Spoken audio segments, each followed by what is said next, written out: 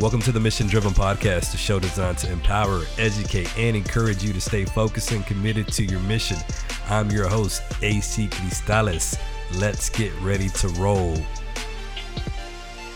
Thank you so much for joining me on Mission Driven with AC Cristales. For today's episode, I have a special guest. In fact, she was my first guest, and I'm glad to have her back in the house. So I guess she has moved into family status. So without further ado, let me go ahead and introduce to you all Rachel Brown. How's it going? Good. Glad to be back. Glad to be back. Part of the La Familia. Yeah, part of, see, she even got that Spanish going, La Familia. Yeah, for sure. So obviously, we last talked was in September. Obviously October. We talked on, the podcast. Obviously we've connected, ever since, then, but a lot has changed. Gosh. A lot has changed. 2020. Imagine that. 2020, and, just school changed and the world changed and society's changing and everything that's going on. So that's really for you all who are listening to this podcast right now. I know it's been a couple of weeks since I've been on a podcast and done one. But today's discussion, we just want to talk about just the race, issues going on in the United States and really in the world, and how we as educators can do our part, because we are leaders, and although we don't have the political power, we don't have the end all that makes the rules and regulations, we still can make an impact in our community, in our classrooms, in our schools. And so I have this great educator, like I said, Rachel Brown with me, who's a leader at her school. She does staff development, so she's out there in the trenches doing the work for the kids. And so just want to talk and how we can, like I said, as educators, just provide help for our students, because whenever we go back, and we don't even know how that's going to look in the 2020-2021 school year, it's going to be a lot different. And especially with social media now, we know that our students are not oblivious to what's going on in society. So not only are we going through a pandemic, we're dealing with just the racial injustices that I can say it's not like it's nothing new, it's just more out there now. And so, like I said, that's what we want to talk about. And so I'm going to go ahead and let Rachel just, get us started and kind of discuss, because yesterday she was actually in a virtual town hall, talking about race. And so I want to just hear her experiences, and we'll go from there. So this is really nothing like where it's formal questions like the first interview. This time we're just going to go, and we're going to hope that the knowledge and the wisdom that we share with you guys will be impactful and helpful on your journey as an educator, as a parent, as a community member. All right, so go ahead and get started. Let us know about yesterday. How was that? So it was good. Well, let me just say, first off, from October, the last time that we recorded, to now, I have said, in this pandemic, that educators, we have needed to be included in that essential workforce. Mm-hmm. Even though we weren't mandated to go out, we still had a job, and our job changed drastically when we got shut down. And so we have teachers specifically have been that essential worker moving into this race work and equity work, diversity and inclusion work, whatever you want to call it, the getting better together for our students of color work.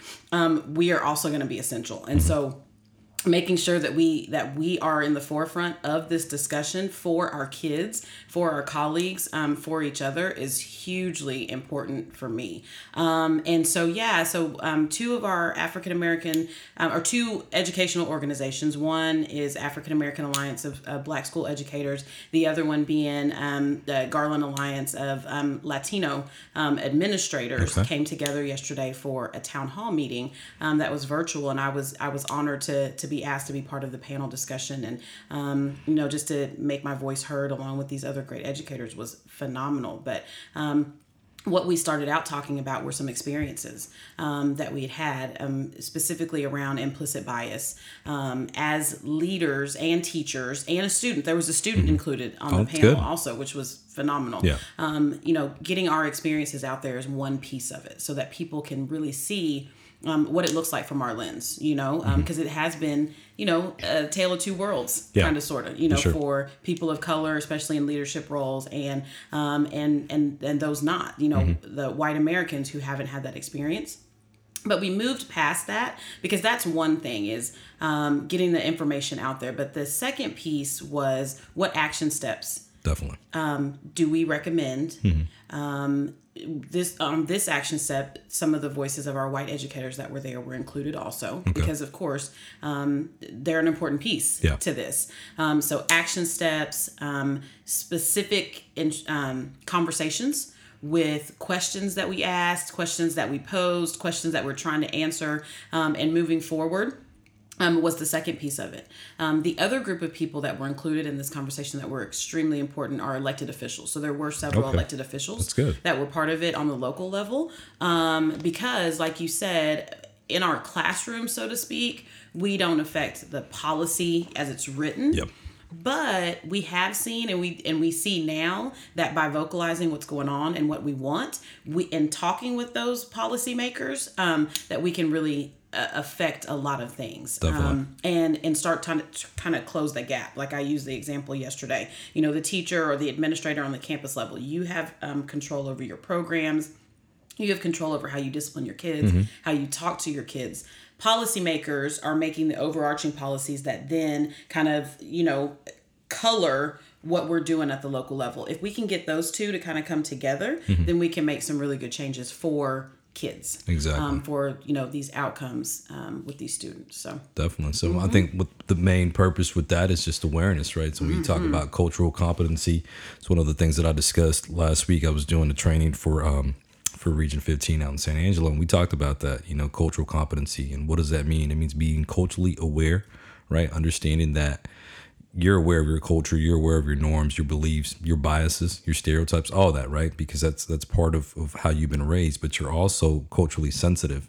And in that regards, you're understanding and you have knowledge that maybe the student in your classroom or maybe the individual who's next to you at the supermarket or wherever is not like you. So you take that awareness, you take that knowledge, and then there has to be some sensitivity there. And that's what it means to be culturally competent. But it all starts with awareness. And so that's what it seems like these talks, have been doing, right? And so I have to say this, right? So I was kind of debating, not debating whether to do this podcast. I want to do this podcast, but I also know there's so much information on there, right? So it's kind of like, sometimes I think, well, what else am I going to add to it, right?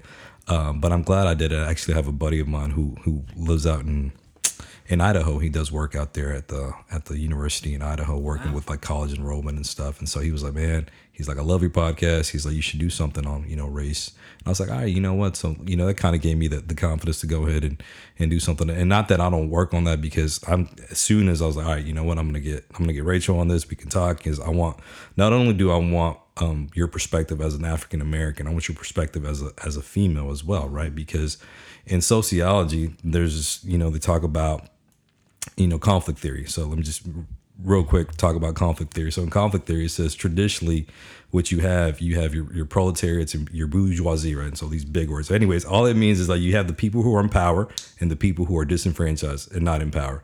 And so traditionally in the United States, and this is what I tell my students, traditionally in the United States, the race in power has been white Americans.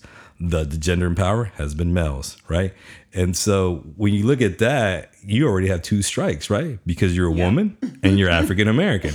And so that's why I wanted you on here, but it's good, So that's what we're going to talk about, again, the awareness and being aware and what we can do, because we can do something. So let me start off by just saying this. I sent you this, as we were preparing for this podcast, but what do you think? Why do you think? Or what do you believe is a hard part of talking about race or racism? Wow. So it kind of goes back to when you were talking about that cultural competency, right? And I mentioned a few minutes ago about living in two different worlds.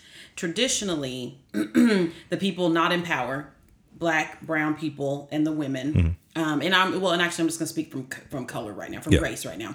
Black and brown people have taken it upon ourselves to understand the culture of the dominant race, right? I will say that for me personally, it was a survival mechanism, which, way back, Jim Crow, Reconstruction, slavery, assimilating into the major culture. Exactly. Was a survival tactic for Black people, specifically in America. If you looked closer to being white, if you acted closer to being white, acted closer in air quotes to being white, if you got educated as closely as possible with white folks, you could be accepted, and that equaled survival. Yeah. Okay. Like we were talking life and death back then, Sure. not so much for me, but I'm an African-American woman. Like I am descended from slaves and slave masters. And that has been ingrained in my hair, my culture, my learning, whether it was conscious or unconscious. Right. So for me, that cultural competency piece was me always knowing what the majority culture was, the dominant culture, and also understanding where I came from. Yeah. But understanding where I came from in terms of protecting myself and my family, so that I could survive. Yeah. If that makes sense. And that's more of in a professional sense. And so now coming into it, I feel like I've gotten like a little bit of a new awakening, because enough is enough. Yeah. We've been trying to, in our own way, deal with this thing, make it better. But I was trying to do it in a silo.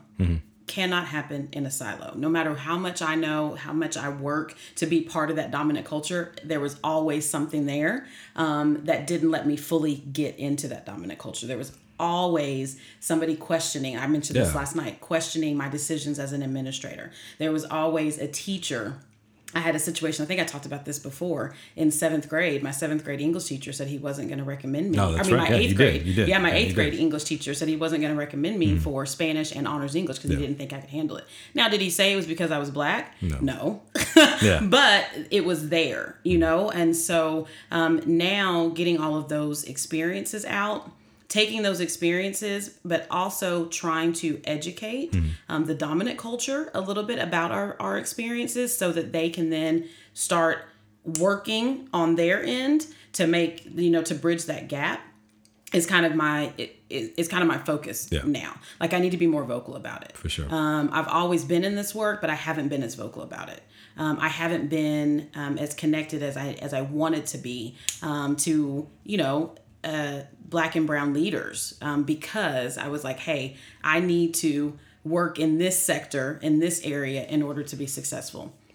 It's not where it's at. Yeah.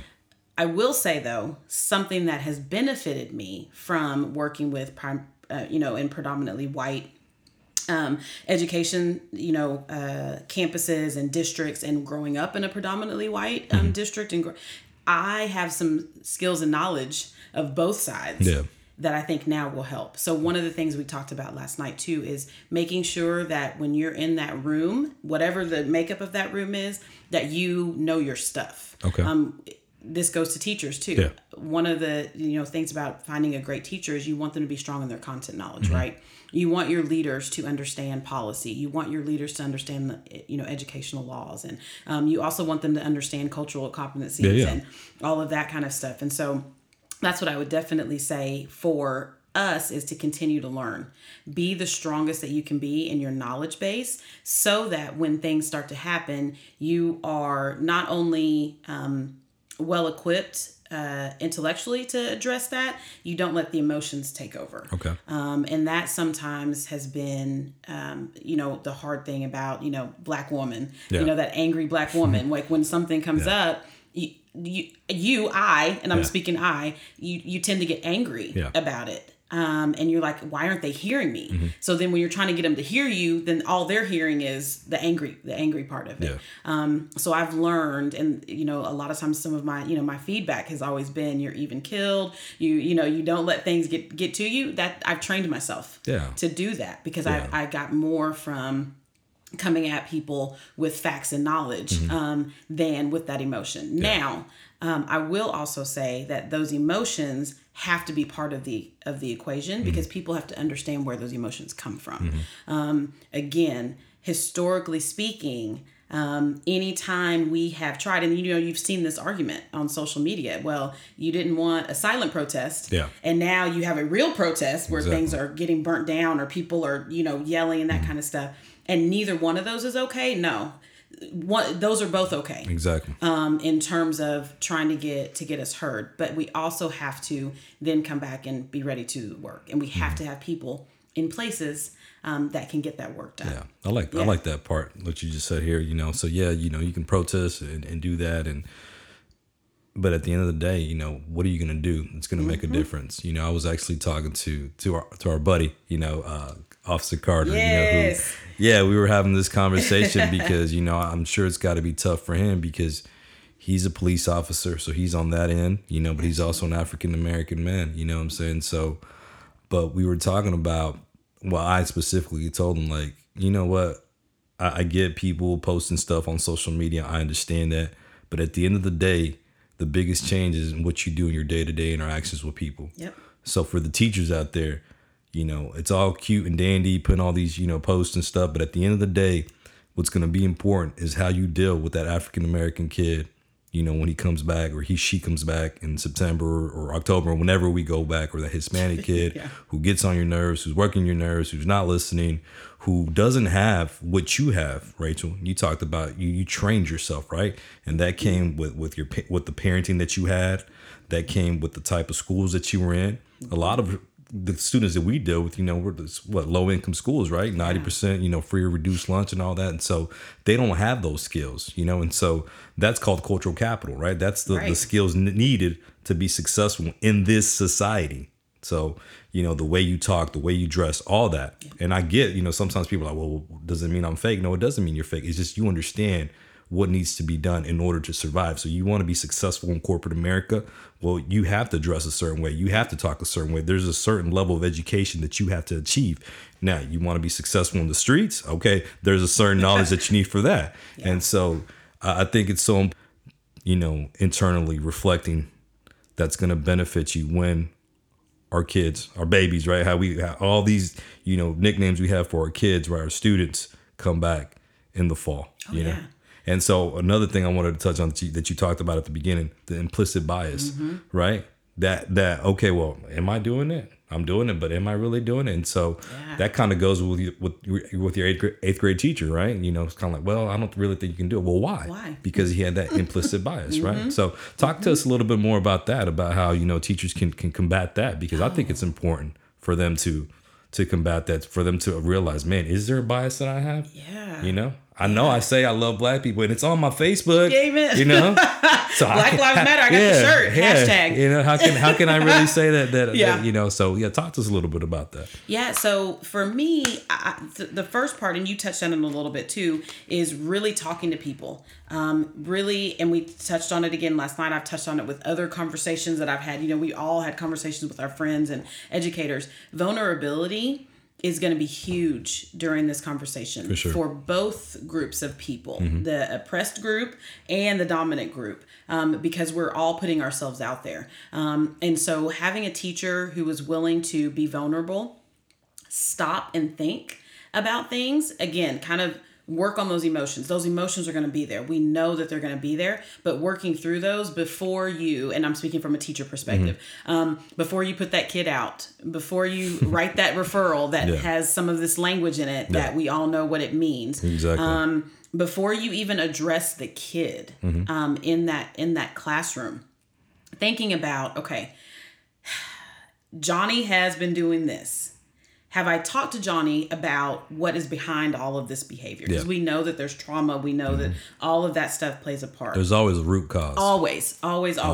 And then based on that knowledge that the teacher has of Johnny, then can I make the best decision? Okay. And is that decision really, really based on what Johnny, who is the 12-year-old 7th grade child in front of me, needs, or is it based on what is making me comfortable as that 30-year-old, possibly white female teacher, but that comes from conversations with Johnny, conversations with Johnny's family, okay, which may not be a mom and a dad. It may be a grandmother or aunt, uncle, a former, sibling. Conversations with your administration, which, we've talked about too, making sure that you have administration that's culturally competent. Yeah, for sure. to have these conversations. Two, though, those are some steps that need to be done before Johnny has the behavior in your class. As soon as you get that roster, looking at all of your kids, look at the demographics. Okay. We need to see, the brownness of our children or, that kind of thing, that this colorblind thing needs to go away. Yeah. You have to see them, in terms of who they are. But then taking it a step further, doing some research, reaching out as soon as possible. And this is one of those implicit biases that I know that you and I have both heard. Yeah. One of my schools that I used to work at, we did home visits. The principal there, he actually got a school bus to go around in July. So that all the teachers could take a tour of where the kids live, meet. Everybody had their stuff on. Hey, I don't know if I'm going to be your teacher yet, but you're coming to middle school. Yeah. That kind of stuff. Yeah. I have had white educators and even some black educators. I'll be honest with you. I have had educators who are scared to go to these different places because is it safe? Am I going to be okay? Is somebody going to try to harm me? That's all about you. And those are valid facts. You don't want to ever put yourself in harm's way. Yeah. But that shouldn't be the reason. That shouldn't stop you from then saying, hey, Miss Brown or Officer Carter.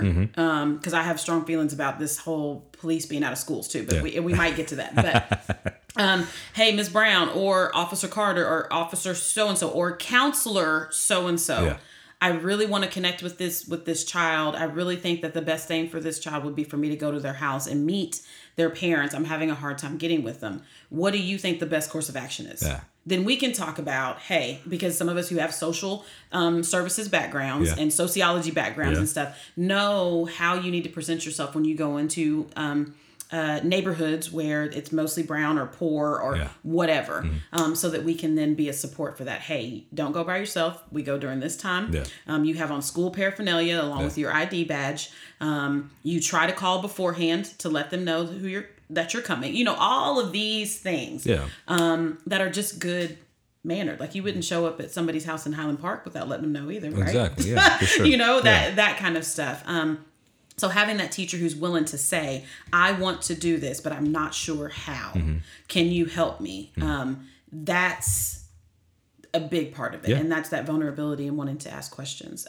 That helps build that relationship. That's good. I like that vulnerability piece because that, to me, when I think of vulnerability, I think, okay, man, I'm willing to, I don't know if I want to use expose, but I'm willing to share. I'm willing to display, right, this certain area of my life to somebody and not really knowing how they're going to take it. That's vulnerability, right? I'm willing to show and say, man, I don't really know much about black people or Hispanic people or Asian people or whatever. And I didn't grow up that way, right? I didn't grow up poor. I had mom and dad present in my house. I had, I took trips, out of the country, and it wasn't to visit my grandma in Mexico. I took these trips and I have all these experiences and I've been privileged. And so my vulnerability is how can I understand that which I've never, been a part of it. But that's where it starts. Yeah. It starts with being open. It starts with saying, you know what, hey, I don't understand that, but I'm willing to understand that. Absolutely. Okay. And so I want to share this example. I'm glad I'm getting a chance to share this example. So I actually took it from Avid. Okay. So this isn't my activity, but do you remember what's that strand? The cultural strand? Culturally relevant teaching. Culturally relevant teaching. That's an awesome strand, right? Yes. Okay, so let's see if you remember this. So remember, I don't know if they did it in your when you took the strand, but remember when they said they grouped you into groups of 4 or 5, and you had to write stereotypes about black people, white people, and all that, right? Yes. And so, I do that with my students. So that's my when we because we covered race. That's chapter 11, and so it's the second to last chapter of the semester. So we've kind of worked our way up to that, right? Because you can't start that the first week. You got to build that trust and stuff. People be running. Yeah, you got to build that trust. And so that's the second to last chapter, in my sociology class. But I took that activity. I'm like, man, I want to do it. I want to do it with these 18, 19-year-old kids. And so I did it one semester. I mean, I've done it all semester, but here's the example. I did it one semester. And it was random, count from 1 through 5. And so every ones go here, all the 2s go here, all that, right? So it was random. Well, it just so happened that the group that was in charge of, writing stereotypes about African Americans were all white.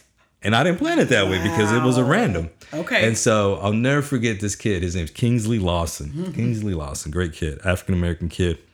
He was like, Mr. Cristales, why are they so quiet over there? Because everybody else is talking, right? Everybody else is talking and Yeah. sharing, because I've created that environment. And, and this is another thing for educators. You create that environment, that culture where you say, hey, you guys be respectful, be honest. And just because somebody says something about a specific group, that doesn't mean that they believe it. I'm saying, I just want to know what you've heard. And don't be pretending like you haven't heard, because let's be honest, let's have this conversation, but we're going to do it in a respectful manner. Yeah. And so when you created that culture, once you get to that chapter, once you get 10 weeks in, you already know that we have a family culture, right? So nothing's going to be disrespectful. And if there is, that's when you as an educator, as a professional, step in and, calm that situation down. But I'm proud to say that in the 4 years that I've been teaching sociology, I've never had anything ugly like that. Right. But I did have this example where that group was quiet.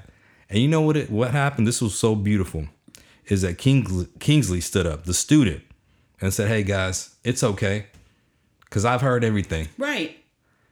And he's like, and it's all good.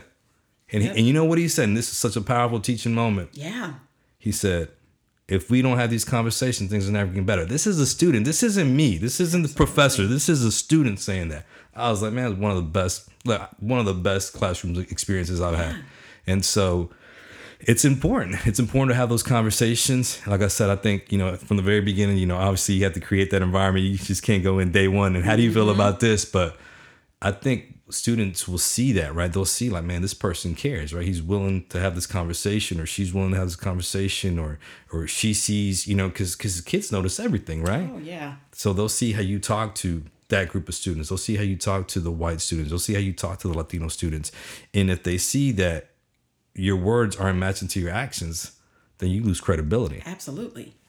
Absolutely. Right. Yeah, we've both seen that. I mean, we're, because me and you are both middle school, like hardcore. And middle school kids, if you don't show them, it's not happening. Mm-hmm. I mean, you know what I'm saying? Good, bad, or in between. So, yeah. Exactly. Yeah. So, and that's what I was going to say, with that activity.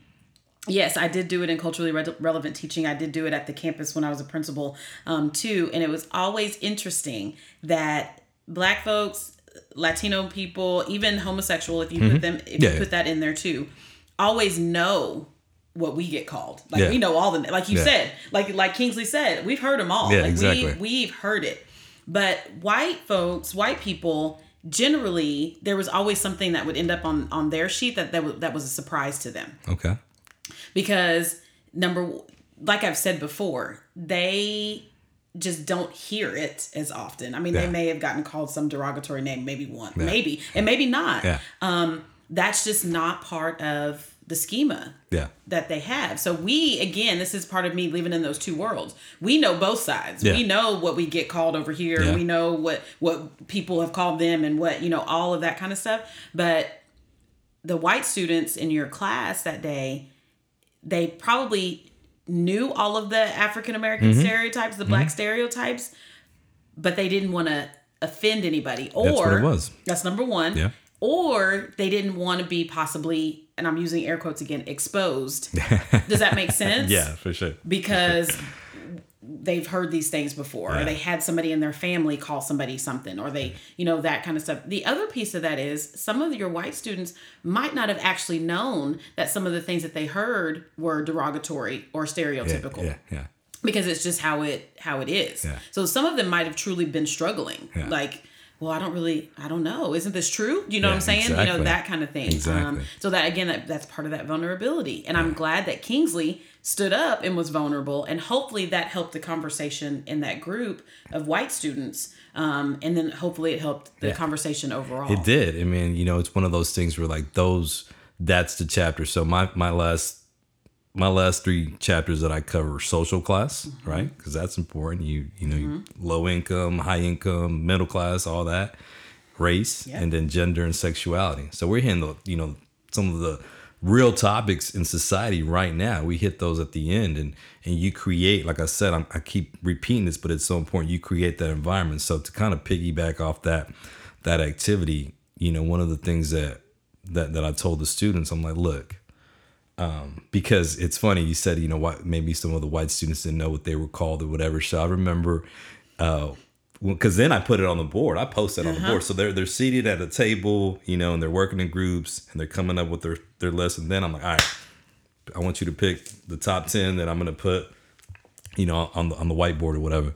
And so for one of the white ones, it was like eats at Spring Creek Barbecue. Right. And I was like, and I looked at her. I said, girl, I eat at Spring Creek Barbecue, you know? But that's great, because then it's like, and then I give them this example. I said, you know what's crazy, guys? I said, let's do this. I said, because, you know, for African Americans, they'll put sports, athletes, all that stuff. I said, well, for Asians, why didn't y'all put good at football? And they just kind of look at me. And for white, why didn't y'all put R&B? And for blacks, why didn't y'all put plays tennis? Yeah. All these things that typically you don't associate with a specific race or ethnicity.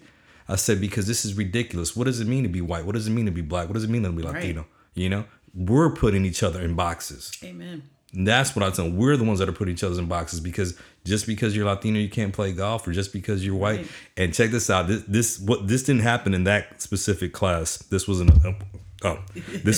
another summer. It was in a summer class. I had this one kid. I can't even remember his name. He was a white kid, real quiet kid, and he's like, I do R&B music. Yeah. And everybody just kind of looked at him. I'm like, yeah, we know what you're thinking. You're thinking you should have been doing something like country and stuff. And he's like, no, I love R&B. Yeah. Because there it is again. You know, our biases, right? We don't associate white, you know, kids or white boys with R&B, even though, you know, John B, right? Yeah. But we don't associate that. But yeah, it's so important to have those activities, but then follow up and share as an educator your experience. Because I say, guys, are there some truth to this? Mm-hmm. Are there some truth to these stereotypes? You know, because for Hispanics, they put more beer at a kid's party than Capri Suns. Right. Are there some truths to that? Yeah. But does that mean that's who you are? Mm-hmm. Does that mean that's what you have to do? Does that mean that every single person, that's, you know, where that stereotype is. It's not every single person, you know? And so it's funny that you said, you know, that the white kid in your class was like, I like R&B. No, so, and he did R&B music. I mean, he did it. So he was like in it. He was in it, like doing an album and all that. That's greatness. Yeah. And so, you know, in the pandemic, just like everybody, I've been watching more TV, and I have found some great shows. So one of the shows that I'm currently watching right now is American Soul. Okay. It's on BET. It's basically the story of Soul Train and Don Cornelius, cool. And it's phenomenal. So it's in season 2 right now. There was an episode that I just watched where there was a scene where Don Cornelius and his like money guy are trying to get advertising from one of the execs at Ford or Chrysler. Who makes Cadillac? Who makes Cadillac? GM. Okay. Trying to get advertising with this high exec, right? That Don Cornelius notices out the window, because they're at this man's house, that his white children are outside doing the dances that they're doing on Soul Train. Like, he can just tell, like, they're doing all the different things and, you know, that kind of stuff. I don't know if he could hear the music or not, but he sees this man's white children. The white exec says to him, white kids don't watch Soul Train, because Cornelius said that. He said, you know, everybody's watching. He was like, you know, he was talking about how black people buy their Cadillacs and we don't need to advertise because black folks buy our Cadillacs, right? Don Cornelius was like, but you can get so much more by advertising. Wouldn't it be great to know that you can get more black people and white people? He said, white kids are watching our show. The exec says, no, they're not. And he calls his son in there from outside and puts his son on the spot and says, you don't watch Soul Train, do you?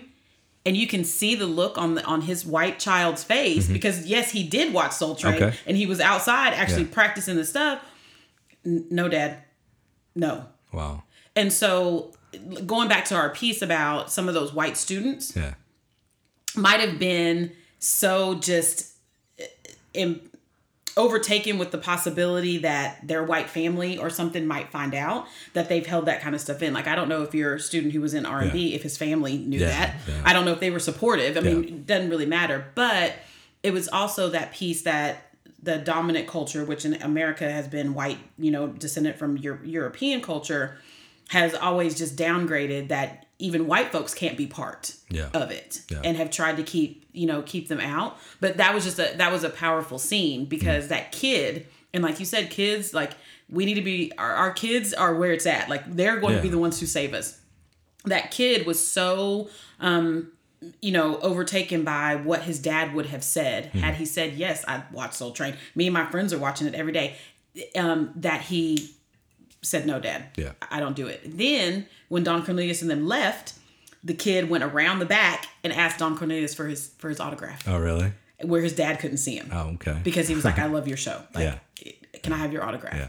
You know? And so it's making sure that we're empowering our kids to have these conversations with their parents, their family, their teachers who are not in the same frame of mind. Yeah. And not being embarrassed by it. Exactly. You know, because there's been times when I, as an African American, have, you know, liked things that were supposedly not black. Yeah.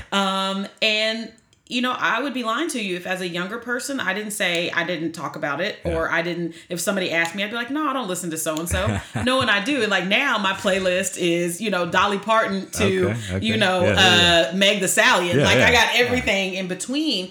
But there's that piece too, that socialization, that not wanting to be ostracized for what you really like. That's a piece of this too. But it's that versatility. You know? That's what I tell them. I listen to country. I put on some George Strait right now in class. Man. You know, and it's so great to have these conversations. You know, and it's important. You know, how you said it. It's going to be our kids. You know, they're our future. They're really our present. Mm-hmm. But it's all learned.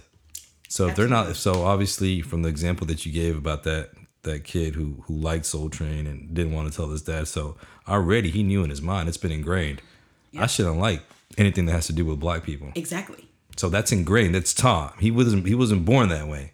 Yep. Right. And so it's so important to have these conversations, because that's when you, as an educator, and again, I know, you know, this doesn't go with like curriculum and whatever it is that you have to cover for the standards, you know, state standards for assessments and all that. But these are the conversations that are important, because if we don't take care of this, then that's why we're going to have society the way it is. Oh, yeah. That's why people are going to hate each other. That's why people are going to, you know, talk disparagingly about other people, other cultures, because they don't have conversations like this. So it's important for us to teach. I know you have your 2 kids, and I'm sure you're teaching them to be respectful of all people, regardless of their color. I'm doing that with my daughter. Yeah. Why? Because it starts with us as parents. Yep. And here's the thing.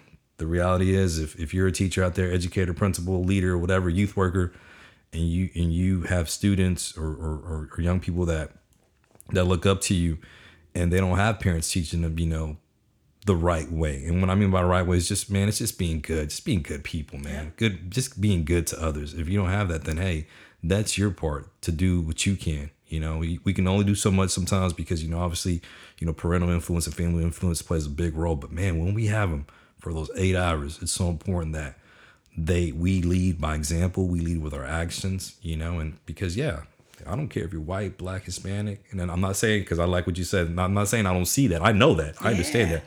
But regardless, I still love you, man. Yeah. And, you know, and so when you think about that, I remember, let me give you this quick example. So I'm a Garland ISD, you know, product, right? And when I remember my 8th grade year, I went to Austin Academy. Mm-hmm. And that academy, you know, it only has a specific number of neighborhood kids. And that's the only reason I went, because I lived in the neighborhood. But I was in honors classes. I had honors. I had Algebra 1 as an 8th grader, and I had honors science. And I just remember, I'm like, man, where are my homies at? You know? Yeah. I was like, where are my homies at? Like, I'm just here. Like, I'm the only Hispanic. And then they would want the white kids would want me to talk like I was in a Spanish soap opera and say, they're like, hola, ¿cómo estás? You know, they're like, hey, talk like that. Talk like a Spanish, you know, soap opera and stuff. And so I would do that, right? Yeah. No, not knowing that I was the brunt of their joke, right? Joke, yeah. But but I was just like, where is it at? Because even with that, even with putting kids and challenging them and saying, hey, you know what? Yeah, you can be in honors. I don't care if you're black, but let's be real. It happens. Like, no, it's going to be too hard. Yeah. Isn't that another? I'm opening Pandora's box on that one, right? Yeah, because you know how I feel. We've talked about this. And so one of the things, you know, the campus that I'm at now is, you know, mostly black and brown children. Mm-hmm. Mostly children who come from a home where English is not the first language. Mm-hmm. Primary language spoken is Spanish for most of our kids. Not all of them, but most of them. And we, out of the middle schools in the district right now, are maybe one of the only who does not have a National Junior Honor Society. Oh, really? Does not. Oh, wow. There are a couple other programmatic things that are a little bit inequitable mm-hmm. between. And it's not one person's fault. It's like we've talked about. It's that systematic mm-hmm. that over the years has just not been brought up because Not that we tell our kids, or not that our campus has said you can't do it. It's just not what we talk to our kids about usually. But we need to change that. Like we said, we also need to increase our honors numbers at our campus. I'm at my campus specifically. Challenge them. But it's about how we talk to them and how we talk about them and how we talk to them about their future. That's really what is different, has been different over the years in campuses that are predominantly Black and brown children, is the conversations about futures. I love that, man. Is different. The road for our kids who look like you and I they've been directed this way. They've been detoured a certain way, whereas kids and campuses where it's mostly white students have been directed a different way. It is what it is, y'all. Like that's a fact. So now it's time to start thinking about, we need to start making sure that there's equity across all campuses, regardless of demographic, on programs. Those are things that administrators at the district level have to have a handle on, have to say. I don't know, to my knowledge, if anybody's ever asked what happened to it, because evidently there was a National Junior Honor Society and then it just went away. Okay. What happened? Why is that okay? That's not okay. Why are your athletic numbers so low? Why are your choir numbers so low that you only require one teacher, whereas other campuses have two teachers? That kind of stuff. So that's one piece of it. The other piece of it, though, is looking at our demographics and making decisions that are best for them. So because we have a lot of kids who come from bilingual elementaries, right? They are already working on their biliteracy, where they are fluent in both, predominantly, again, Spanish and English. We might start getting some in Vietnamese because we have the Vietnamese program too, but right now, mostly Spanish. Why then do I only have one Spanish teacher? That's true. On my campus, when we know I have kids who are taking Spanish 5 AP. Why do I just have that one teacher where I'm trying to cram all of these classes into her one section of Spanish 4 and 5, and I have to break it down because she can't have 60 kids. But I know for a fact that we probably have 60 kids that could test into Spanish 3, 4, and 5. For sure. So it's on both sides. And get some high school credit. And get high school credit and start detouring them back to, or give them more options. You know, it shouldn't just be two forks in the road. Like there are 5 or 6 options for them, but there's no reason why I have a kid who's a 5th grader who's been working in Spanish and English and has mastered the Spanish level STAR test in math and or reading. Which is a lot harder. Spanish STAR is a lot harder. Man, and then I come to middle school and then I'm talking about putting you in a math lab class. Because English is not, your predominant language. Instead of saying, no, I'm going to keep you in honors math because you mastered it in Spanish. I'm also going to look and see if you can test into a high school class right now. Why are we not doing that at 6th grade? Because at Austin and at all of these other, magnet, not just in Garland, but in other programs, we're teaching geometry to some 6th grade kids. Geometry to some 7th grade kids, which means that they're getting pre-cal by the time that they're...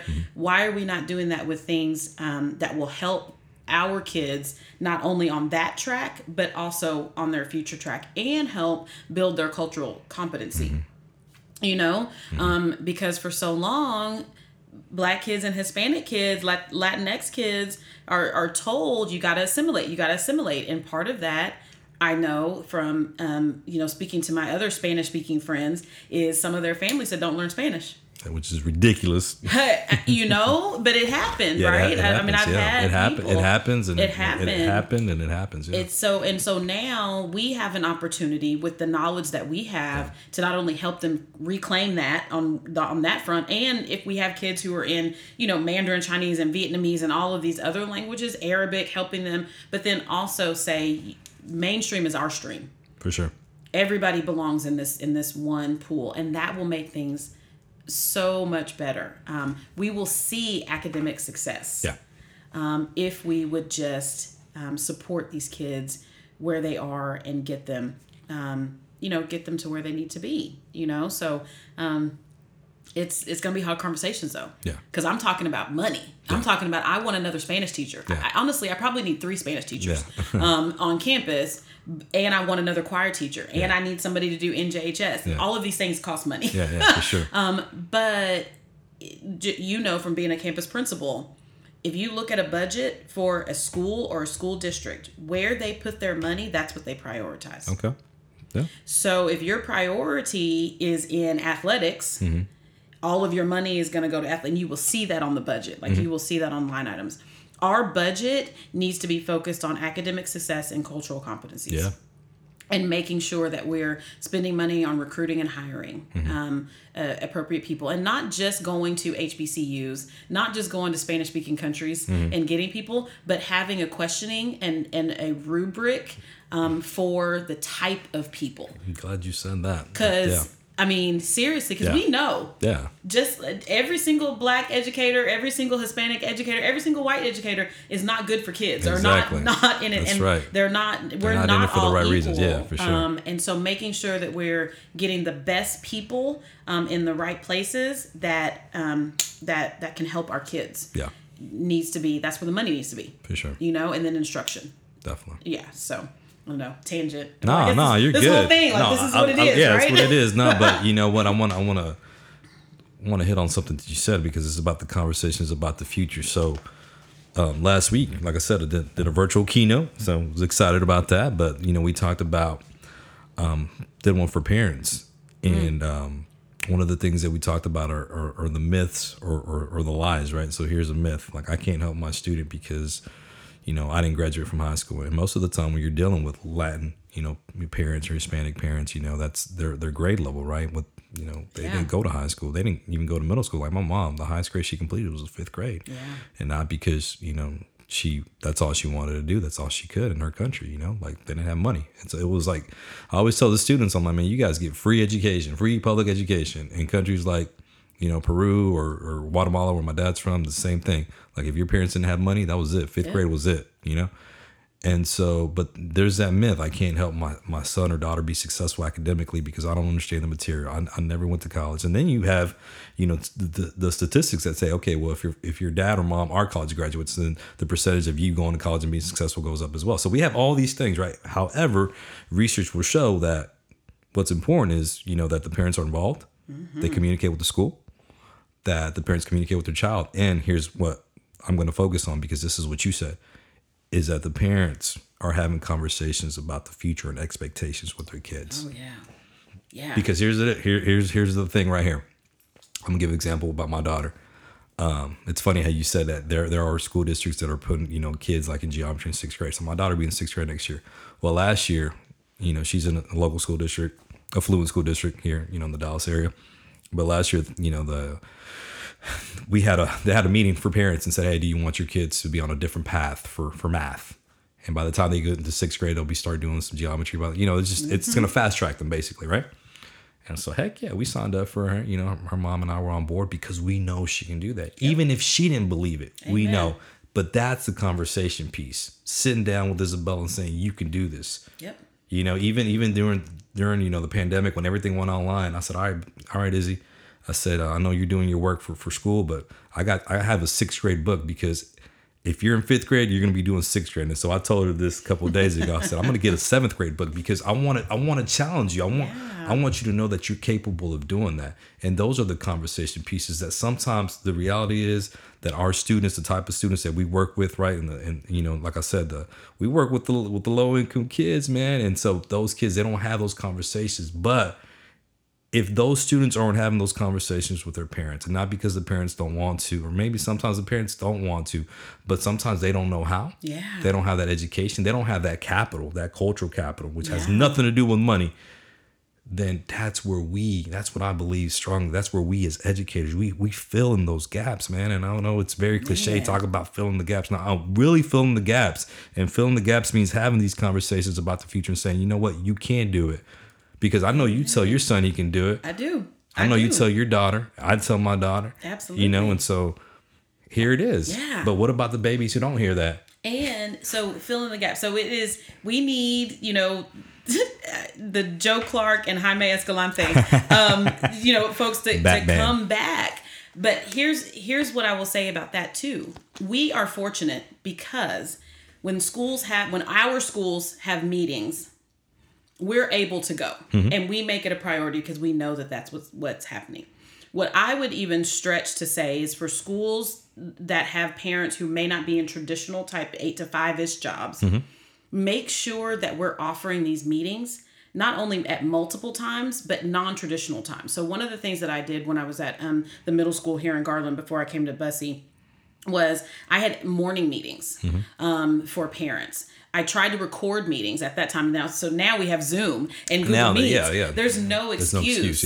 And make sure that we are offering these times for people to come. And again, I'm going back to my original point. Go talk to these parents and say, we want you to be here, right? Right? Because Jaime Escalante and Joe Clark, they both went to people's houses. For sure. They had to because they believed in those kids. Yeah. And they knew that they needed mom and dad to believe in them too. Exactly. So sometimes it's not that the parents, it's just that the parents don't know how to. Exactly. And so that's where we fill in the gap.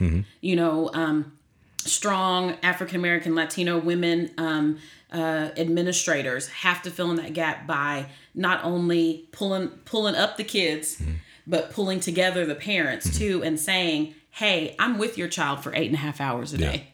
I have seen what they can do. Yeah. We really need you to help us make sure that they're there, or can you sign this and can we get you there? We're you know, all of that kind of stuff. And so I take that very, very seriously. Me too. Yeah, for sure. You know, I think as educators, we all have to. You have to. And, you know, and even, you know, I'll even say this, and I know you feel the same way.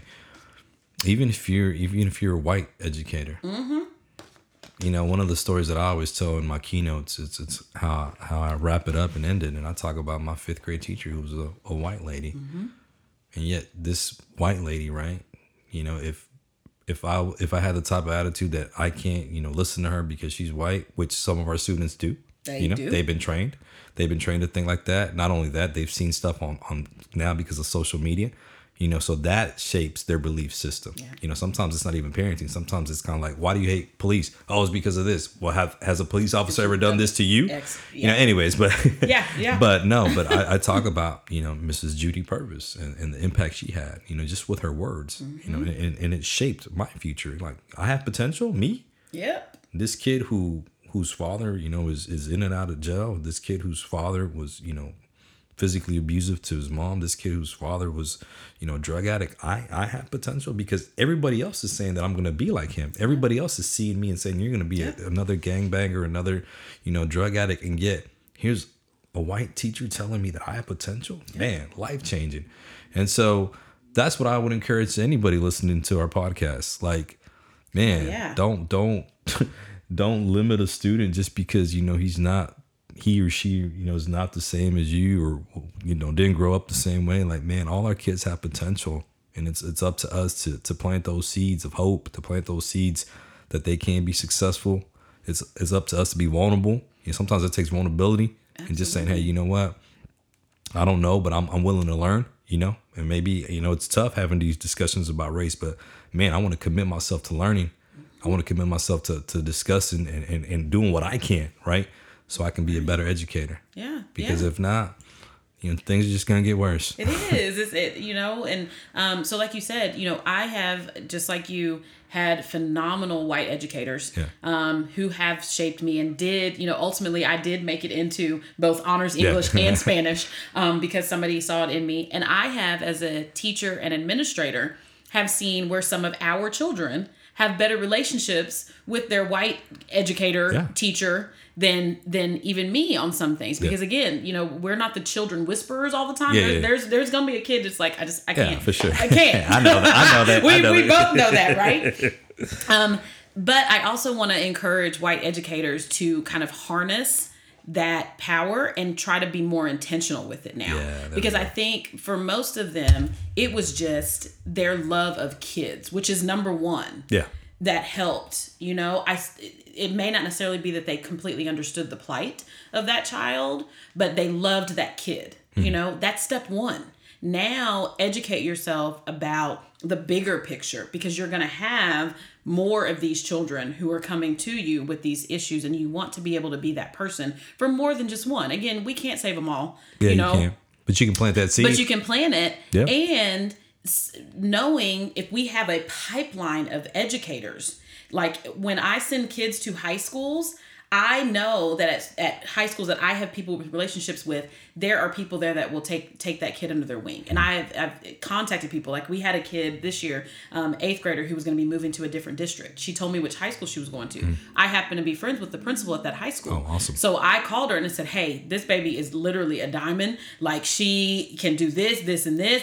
And I asked her, I said, can I send her your picture? She was like, yes, maybe. I talked to her mom. I said, hey, I reached out to the principal. I just want her to have her face before she gets there. Because I had that relationship and I knew what kind of educator was at that next school, could do that for that child. We need to all have those pipelines. I've done that for other students. I had another kid that went to a different district. A white administrator is in this district. I did the same thing. I called her and said, hey, this baby is coming. This is what he needs. Please, I'm going to give his mom your name. When she gets there, get them in contact. If we have those pipelines that include everybody, then the kids will get better and the system will get better, because everybody will end up having somebody, and nobody will get left in the dust or in the cracks. And I too have had white students who I've been able to build trust with. And I've had conversations with some of my white students, especially when I worked in the rural suburban district, that were like, my family, when they talk about Black people, like, you're not the picture that I get. Exactly. You know what I'm saying? And thank you for talking to me. Thank you for doing this. And that was when I was a high school administrator. Yeah. So having those conversations with everybody is huge. Because like I said, I'm a kid person. I can pretty much talk to kids from 2 to 18 and we're going to have something. And I happen to be an African-American woman.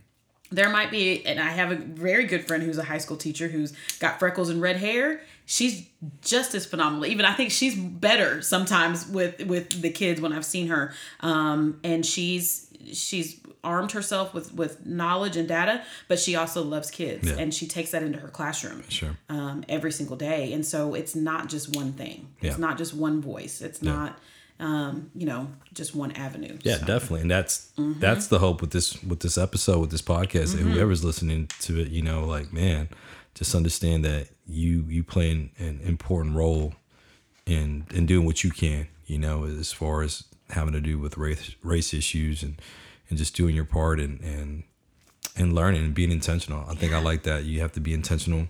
The journey, it's worth it. Absolutely. The journey to be intentional, the journey to find and be that positive light is worth it, and that's, to me, it's what makes education great, that regardless of the type of students, because we can't always choose them. We can't, we can't choose the things that they come with, the situations, and we know how heartbreaking some of the stuff is that we've heard, recently, right? Recently, and some of the things that even through this pandemic, like there's students who, I guarantee you they're missing meals. I guarantee you they're missing that social support.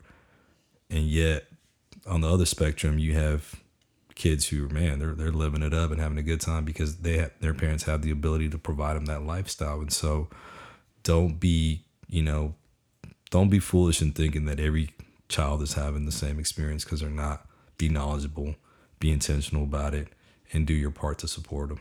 Absolutely. And I think that's the most important thing. Absolutely. So before we wrap up, you got anything else to say? I love this conversation. I know. This is like great. This is part one. This is going to be part one. I was thinking that too. I was thinking about that too. We need to have a series and bring in some more voices. Because I do want to talk about eventually the police aspect and police in schools and discipline. Yeah, definitely. There's a whole bunch of it. But for right now, it's a good. It's a good starter. Yeah, so it'll be part one. We'll do it again. Yeah, for sure. We've whet the appetite. Yeah. But for right now, for my educators who might be listening, as you are getting ready to go back into the classroom,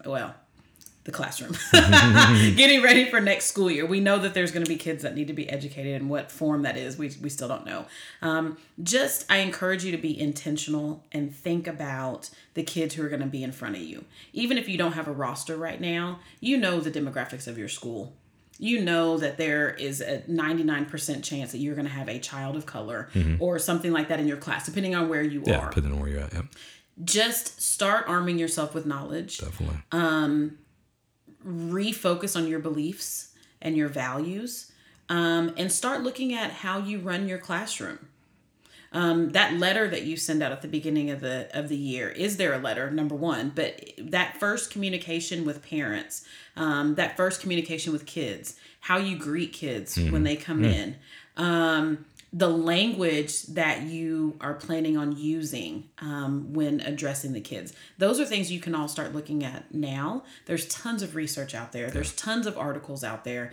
So I encourage you guys. Maybe, you know what, we can bring something. I'm sorry to cut you off, but maybe we can bring something, in the next coming weeks about, hey, this is how you can prepare yourself for the first days of school. Because that's the most important part. Absolutely. How you start. Yeah. So yeah. Yeah, it really is. So just start thinking about that. The internal work is probably the hardest work. Yep. And so that's where we're at right now. But thanks for having me. Hey, thank you. As always, I loved it. Yeah, for sure. And thank you all for listening to Mission Driven with AC Cristalis. Again, I hope you were able to take some valuable information from this. We'll be back. Definitely. This is definitely part 1. So we'll be definitely back for part 2. Wish you guys a great, great, great day or night whenever you're listening to this podcast. And as always, faith, hope, love.